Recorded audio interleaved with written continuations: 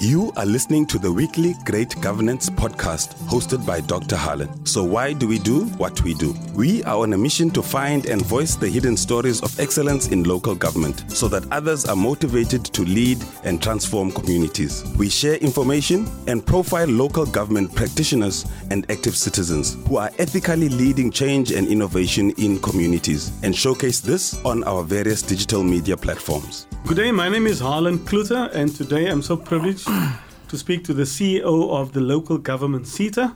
His name is Mr. Ineeleng Molete. Thank you very much. Good afternoon, Dr. Molete.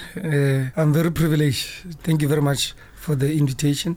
We do appreciate it. Wonderful. We're looking forward to having a robust discussion on human resource development and investment of people. I know municipalities, millions are invested into training and development of people. But let's start right at the beginning, CEO. You are the CEO of the Local Government SETA. What exactly is the mandate of the Local Government SETA? Why do you exist? Thank you very much, and once more, good afternoon to your listeners, and good afternoon to all your stakeholders in the community radio space. The mandate of Local Government SETA, simply put, is one, to facilitate skills development in the local government sector. You would know that LG SETA is one of the 21 sectoral education training authority that is mandated to look at regulation of learning in the workplace and to make sure that there's appropriate recognition of that training in terms of recognition of prior learning, and also making workplace an active learning environment. LG SETA, as you would know, we've got about 257 municipalities in South Africa, of which 44 are districts and 8 are metropolitan municipalities. Now, our mandate as a Local Government SETA, we do have what we call a strategic thrust, which has got about 5 key pillars. Pillar 1 is enhancing good governance, leadership, and enhancing management capabilities in those municipalities. 2 is to promote sound financial management and financial viability of municipalities. 3 is to enhance infrastructure and service delivery. You'd know that there is what we call 9 key municipal service areas that form a cornerstone of service delivery in the local government sector, which I will expand on later. 4 is to enhance municipal planning. As and when I'm driving here, I'm looking at that there was a rainfall that happened, but how do we plan human settlement around various land areas? It's very critical that we do have requisite skills to be able to zone and ensure that the land that are identified for business, the land that are identified for human settlement, the land that are maybe identified also for any other economic opportunities, should be done so within the correct and requisite skill set in the municipality. And lastly is to promote spatial transformation and inclusion. So with those 5 strategic thrusts, we are also mandated by Chapter 7 of the Constitution, which talks about local government, to look at how we form an accountable local government or governance. And we have to make sure that there's provision of services in communities in a sustainable manner. We have to promote social and economic and local economic development. Most importantly, we have to promote safe and healthy environment in municipalities. And lastly, to encourage the involvement of communities and community organizations, like what you are doing now in the matters of local government. So the LG SETA sees itself as a panacea to make sure that communities are empowered, to make sure that they can hold the public representatives, they can hold the officials in municipalities accountable to make sure that the constitutional imperatives that are in Chapter 7 are achieved. And most importantly, as LG SETA, we are duty-bound to make sure that those 5 key strategic thrusts are met, which is something that we do each and every year in our annual general meeting, where we break down how we use resources towards responding to those 5 key areas. Thanks for sharing that. You're in the Western Cape now doing an oversight visit and also here to engage stakeholders. Why is it that you do that? You know, you could have just picked up a phone. Why do you see the need to come out here to engage with stakeholders? No, thank you very much for that question. In fact, it is not that because we want to. Last year, we hosted Parliament of the Republic of South Africa in our annual general meeting. And the chairperson of the Portfolio Committee on Higher Education and Training implored on the board to say, board members, board chair and board members, we don't want when we come and visit LG SETA projects, then you get surprised with us as Parliament on whether the training is happening, on the conditions of learners, on the conditions that learners are getting training. So you are duty-bound in terms of the Public Finance Management Act to request management to avail financial records, to avail performance information or performance records of projects that are happening on the ground. And it was around that annual general meeting that the board in December of 2022 resolved that we are going to have what we call board oversight visit, which we'll call them Izimbizo, where the board must not only receive reports from management, the board can directly interact with stakeholders, with learners. You'd know that like tomorrow on the 4th, we'll be having all stakeholders. I know that we are going to meet with provincial treasuries, we're going to meet with provincial departments, we're going to meet with municipalities, we're going to meet with mayors, we're going to meet with all political and public representatives that are accustomed in local government to be able to say that are we happy or we are not happy, and how do we see LG SETA being a partner in reviving local economic development, and how do we see LG SETA also as a partner in ensuring that we create hope to the hopeless in our various communities. So it was again that background that you'll see. The CEO's role is just to present. The program is initiated by the board and is driven by the board. Mine, because I happen to be a board member and executive director of LG SETA, hence you'll see me in the program. But other than that, the board wants to make sure that when they account at National Skills Authority and in Parliament and with our executive authority, that they can attest and say that, look, this is how we are implementing projects, and most importantly, the input that they get, because they get inputs on policy direction a lot from management. So it works in the favor of the stakeholders that they come and raise issues of funding, they come and raise issues of access directly with the board, so that the board can just instruct us to make changes to the mechanisms that assist us in running the organization. I want to touch on the issue of funding that you just referred to now. We know investment in people and funding and is normally expensive investment. And I don't like to call it spent, but an investment. Where is it that the SETA actually gets the money and the funding from to invest in the development of people in municipalities? No, thank you very much. I think number one, the Skills Development Levies Act dictates that all municipalities must pay 1% of their total payroll to the LG SETA. We get it through South African Revenue Service each and every month. So how that works is that once we receive that money, we have to make sure that we appropriate it to relevance. You'd know that there's two types of grants. There's what we call discretionary grants, which would be about 49.5 and then you'd have what we call mandatory grants, which will be 20% of that 1%, and then we do have the 20% that we contribute to the National Skills Fund, and then from there we pay about 0.5% of the 1% to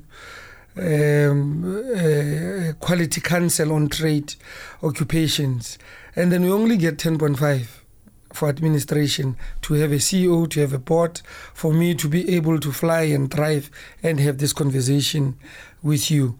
So that is how SETAs are funded. But as LG SETA, we are not only rigid in looking at how we look at our revenue. We encourage other ways of increasing our revenues. For instance, one, we invest the surpluses that we have directly with banks, wherein this incremental interest that we get can be appropriately used to assist with projects that are related. I'll make a simple example. I think our board this year has already contributed to 2 disasters, one in KZN and one in Northwest, whereby there was a cholera outbreak. And most importantly, we do partnerships with any other stakeholders as defined in Section 7 and Section 8 of the grant regulation. It can be TVETs, it can be universities, it can be public institutions. Now lately, we've been going abroad to try to mobilize funding from foreign donors so that they can partner with us in looking and alleviating poverty and trying to reduce unemployment rates that are high, but most importantly to increase the employability and also the opportunities of the destitute in the various communities. Talking about poverty, the World Bank confirmed that South Africa is the most unequal country in the world. Poverty, unemployment, inequality, these are the demons in our society that's running around freely. So your investment in development, how do you make an impact in terms of arresting these demons, poverty, inequality, and unemployment, which seems to be so stubborn? They're not. Looks like we're not even making a dent in this thing. Look, I think, like you are saying, in our little corner as LG SETA, what we are trying to do, number one, is we do have internship programs wherein we take youth who have qualifications, we link them with municipalities where they come from, because we don't want to take somebody from Paarl and say, go and do an internship in Cape Town, because already we know that we are stretching that particular intern. So what we are trying to do is to make sure that there's literally localization and linkage with the relevant skills that are sitting there. We've got partnerships with the City of Cape Town, wherein we've got a database of unemployed people. I don't want to say youth, but unemployed people, because it's a reality that even people above 35 do lose their jobs, and because of the shrinking economy. So what we do, we partner in learnerships, we partner in adult education and training, we partner in refresher, retraining, particularly when it comes to trades. You would know that now a plumber who was trained on an electric geyser would not be aware of installation of a hot water geyser. So what we do, because that person is a plumber, we take them through short courses, we take them through recognition of prior learning to make sure that they can also have added skills that they can compete on when you talk green economy and so forth. But we know that it is not sufficient. I know for a fact that when I got at LG SETA in 2021, our bursaries for unemployed learners was only covering tuition and books. And I said, it can happen in this lifetime that we don't give added learning materials, we don't give data, we don't give students to learn from residents, but most importantly, to give them wherein it permits that we give them meals also at universities, because we know what it is, some of us, to sleep on an empty stomach when you've got an exam tomorrow.